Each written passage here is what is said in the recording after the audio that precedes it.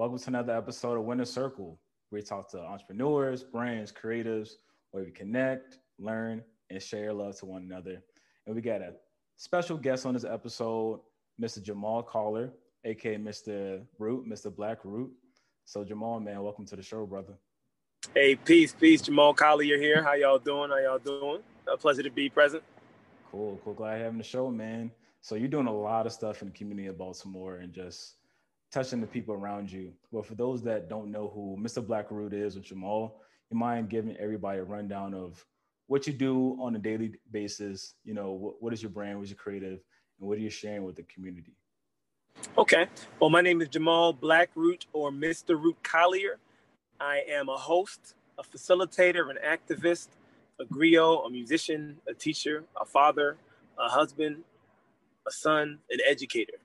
And I find the opportunities to take advantage of ephemeral moments in children's lives by infusing some academic know-how and life skills with my art form. And that's what I do as a teaching artist.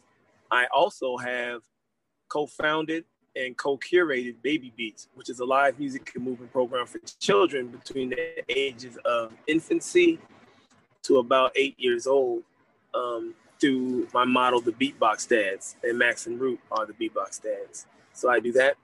I'm also the frontman and founder of the Black Root Underground Band, which is hip hop based, but we dig it into the soul and the jazz and blues crates. I'm also a part of the Queen Earth Band, which is an awesome urban acoustic band. It's amazing. So I do a whole bunch of really cool stuff. And, in midst of all of the foolishness that is the reality of this society, I still manage to do my best to be of service to others.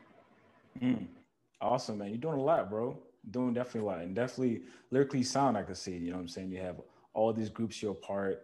You know, all these sounds that you're giving out to community. But to sum it all up, to all the musicianship you're doing, describe your sound to us. You know, when people hear your music, when people hear your beatboxing, what do you want to be remembered by, and what do you want people to describe your music as? Not bad. I think that is going to be relative to the person listening. You know what I mean? So my words, by saying what I want you to get out of it, you could be viscerally saying the same thing, but you're using different words. And due to semantics, we don't realize we're both on the same page. You know what I mean? So I'll try to be as universal in my response as possible. I want people to listen to and view the things that I create and have the same inspiration that I had when I heard elders and ancestors now before me make sounds that inspire me to want to create things that they're listening to. Inspiring. Okay. Inspirational. And I think that's the beauty of music, right? We have our own interpretation of what that means to us. But overall, you know, we want to hopefully have a positive impact of what people are hearing to. And I want you to deep dive into the things you're doing with the children. You know, like, you know, you're teaching and also teaching them beatboxing. You know, and you're always trying to have an impact of being positive and reinforcing those words with your music. You know, how have you seen that work that you're doing actually impact those children in a positive way?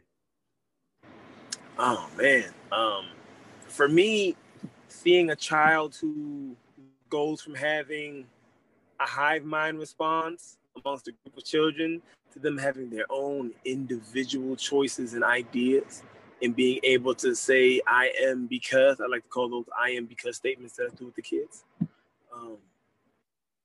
To me, that's, the return is fast. You know what I mean? In a lot of cases, return on your emotional equity is returned tenfold before the end of the day. You know, I was in a classroom one time with a teacher who was very jaded, and my heart goes out to teachers that get jaded and they don't feel that anybody better will come in their place or to help back them up.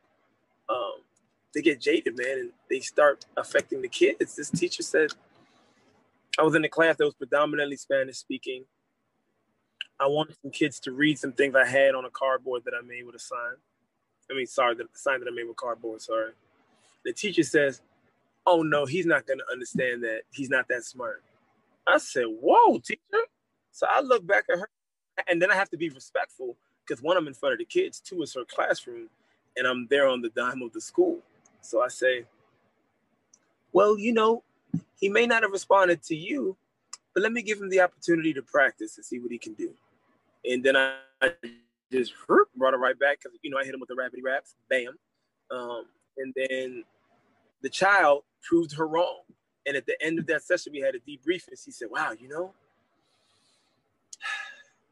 you were right. I think maybe I was just projecting, literally textbook psychological response. I think I was just projecting the thing that had happened in my past, and I was using it to influence my future." And I said, well, I'm glad we saw it before it got, to other kids and kind of poisoned you more. Bang, bong, see you tomorrow. I love stuff like that. You know what I mean? I love being able to be blessed and be a blessing to other folks when I step into that classroom. And I can tell that that's happening by what I'm getting back, A guy who I worked with in the 6th grade, he was about 18 years old. And he said, "Mr. Root." And I said, "Hey, what's going on?" His name was Bobby John. His name was Robert Johnson. So I called him OG Bobby Johnson. OG Bobby Johnson, yeah. But I loved it. And it actually gave him a little bit of clout in the school. They was like, "That's OG Bobby Johnson." I said, "Yeah, it is." And he embraced me and said, "Man,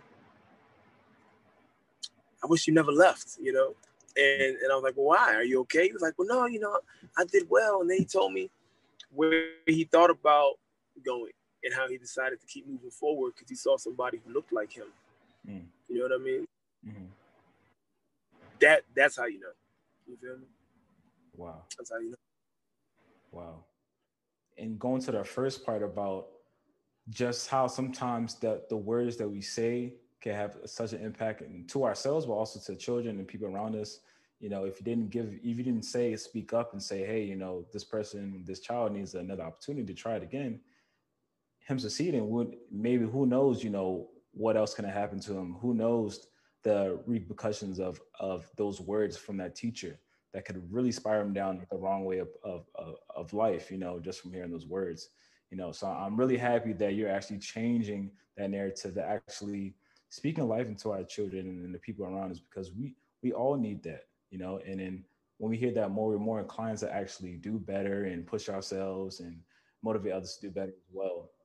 So I love the fact that you're actually being an example of that. But let's go back into maybe your childhood, or maybe you're growing up and you actually started making music and beatboxing. What was the experiences that you had that made you want to have this impact through beatboxing and actually sharing this with people around you, the children and everybody that you know? Well, ironically, beatboxing specifically, out of all the skill sets and talents that I've applied as a professional musician, beatboxing is what I started doing the last. So I started rapping seriously in 2001. I was a musician and played an instrument since I was in the 5th grade. I even picked up the didgeridoo. And then at the last minute, I started beatboxing and I become a professional at it and I get paid for it, So beatboxing just seems to be prevalent because I think the drum is the most powerful instrument there is. The first instrument created was a drum when your heart beat, when the first person's heart beat.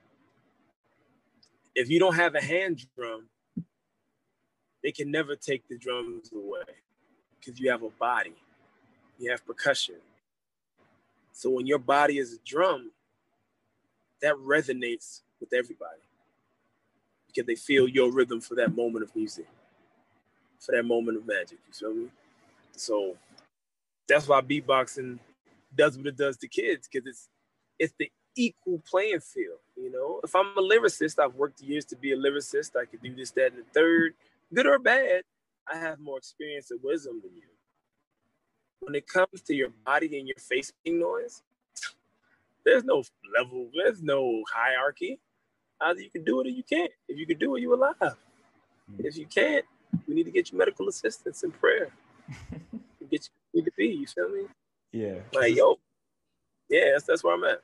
Yeah. So you're saying beatbox essentially is the sound of life. You know, anybody could actually take this on. You know what I'm saying? Because it's coming from our soul, Joan, things like that.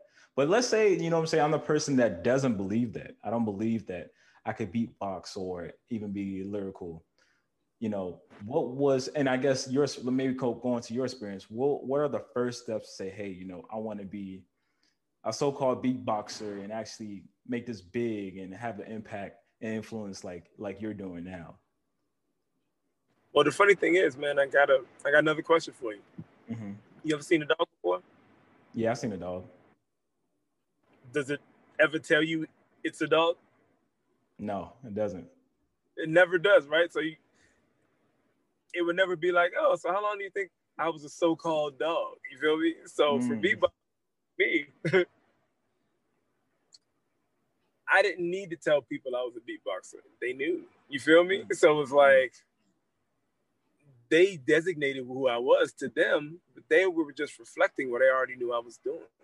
You know? So when it resonated that we connect, we A alike, and we keep it moving, you know? So for me, I just had an opportunity to know that people needed to come to grips with what I was doing. And we all holding on and tapping into that one thing, that source, you know? Yeah. I keep on going back to where it seems like, you know, just, you know, the impact you're doing and beatboxing and just knowing who you are is things that are just the essence of life, essence of who we are. Not something that you could actually have to proclaim that you do. Is just people see it, people feel it, you know, people experience it, and that's about it. You know, it's not explainable, you know. And I think that's why, you know what I'm saying, what you're doing is so impactful, because people can resonate with something in them that's who they are as well. So is there any more ways besides, you know, all the avenues that you're tackling now that you want to, you know, speak life through music to the children, to the people around you in Baltimore, or just the overall world that you want to do next?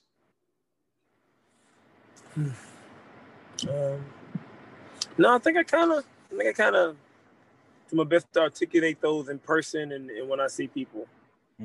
So I don't think I would need to add anything else. I think I would just add that amidst of all this out there, that we hear our language through the language of others. There's a way that you can articulate something to yourself that I can never grasp. I want it to be more open for the understandings of different applications of those types of things. And I don't think I'll need any other avenues to get to you. Does that make sense? No, that makes perfect sense. That's real. That's real.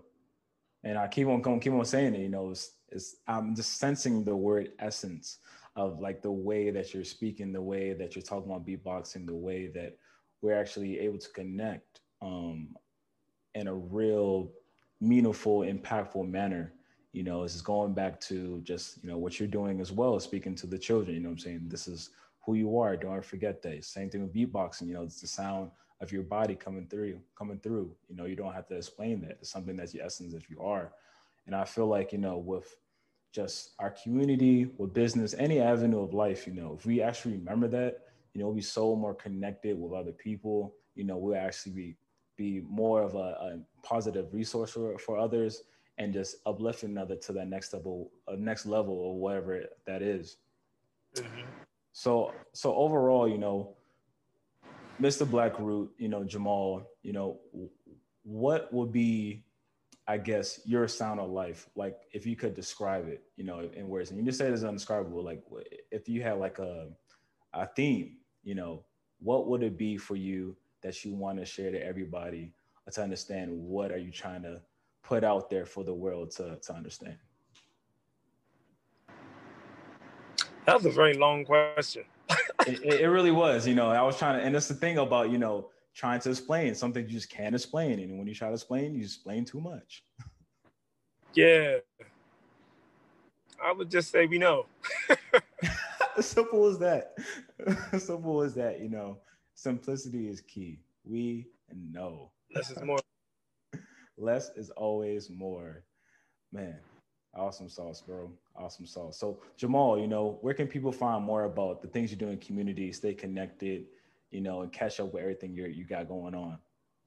Absolutely. I'm the host of Arts and Learning Kids with young audiences of Maryland through the city. You could also catch me at Blackroot1 on Instagram. I'm sure I'll probably link to this video or this podcast chat in some way, shape, form, or fashion. You could also check me out at beatboxdads.com. That's the live music and movement program that I co-created called Baby Beats. You could also go to theblackroot.underground.com, and that should pretty much get you up to where you need to be with everything else. Awesome sauce, man. Well, thank you so much for coming to Winner Circle. Definitely appreciate this conversation. What you're doing is so impactful and so positive. Can't wait to stay connected to see what you got in store and just, be part of the Winner Circle, man. Likewise.